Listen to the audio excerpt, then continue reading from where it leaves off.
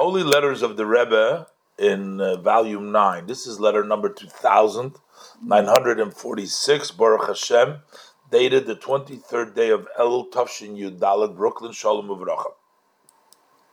So, the Rebbe says, I'm responding to your letter dated Sunday of the portion of Nitzavim.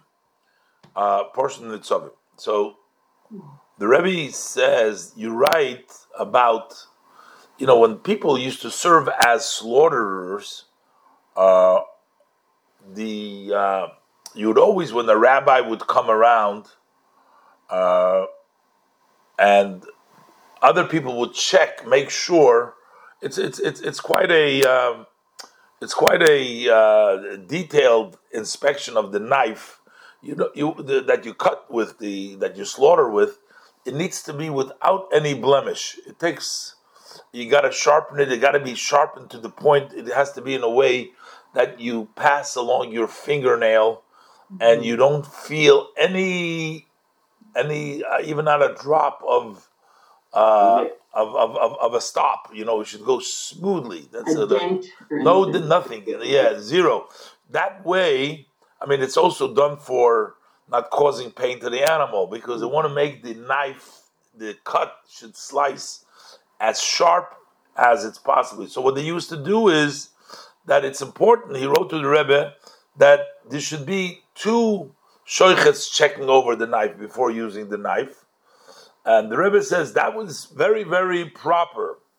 But the Rebbe said, this is really up to the Rabbonim, and mainly the shochtim aboitkim. If they're going to go along with it, I guess. I say the Rebbe cannot determine that from here that this should be. The Rebbe says it's proper, but it hinges on them.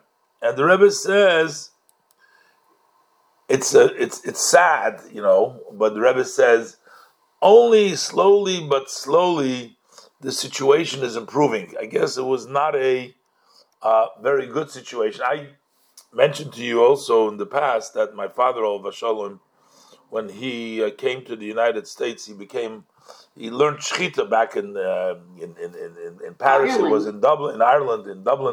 But when he came to the United States, he went for a shochtim. That was his first day. He went to Denver, Colorado. They were shechting there, but he was very unhappy with the way things were being done over there, and actually he never ate any meat all over the rest of his life. He didn't touch chicken, yes, but not meat. He never touched not a salami, not a hamburger, nothing. He never touched it because he wasn't happy with it. But anyways, the Rebbe said slowly but surely. This is about the time of the Rebbe's letter when they came here in Tavshin Yud Daled, and they came to the United States and then in 1954.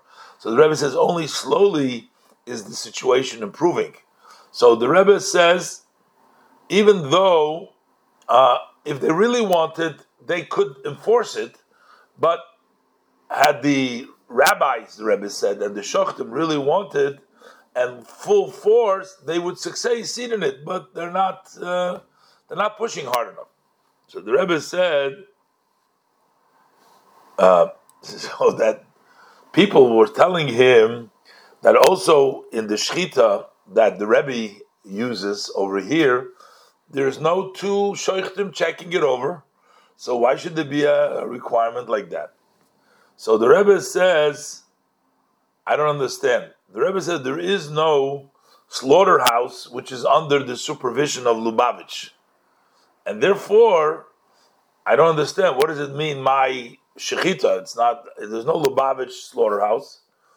And for sure, the Rebbe says, you can't bring any proof to make things kosher or leniencies. Don't learn from this. The Rebbe says, as you requested, I will mention you on the Tzion, on the holy Tzion Oel of my father-in-law, the Rebbe, with the titles here for a Ksiva Chasima Toiva. And may you be written and sealed, you and your entire family, for a good and sweet year, both physically and spiritually together. So, Rebbe says, don't learn any leniency. They told him that the Rebbe doesn't have two people shechting. The Rebbe says that's not There's no shechita here. I don't know. Maybe the person. I'm just trying to think. Maybe the meat that was served over there or something. I'm not sure exactly. But in those days, it didn't have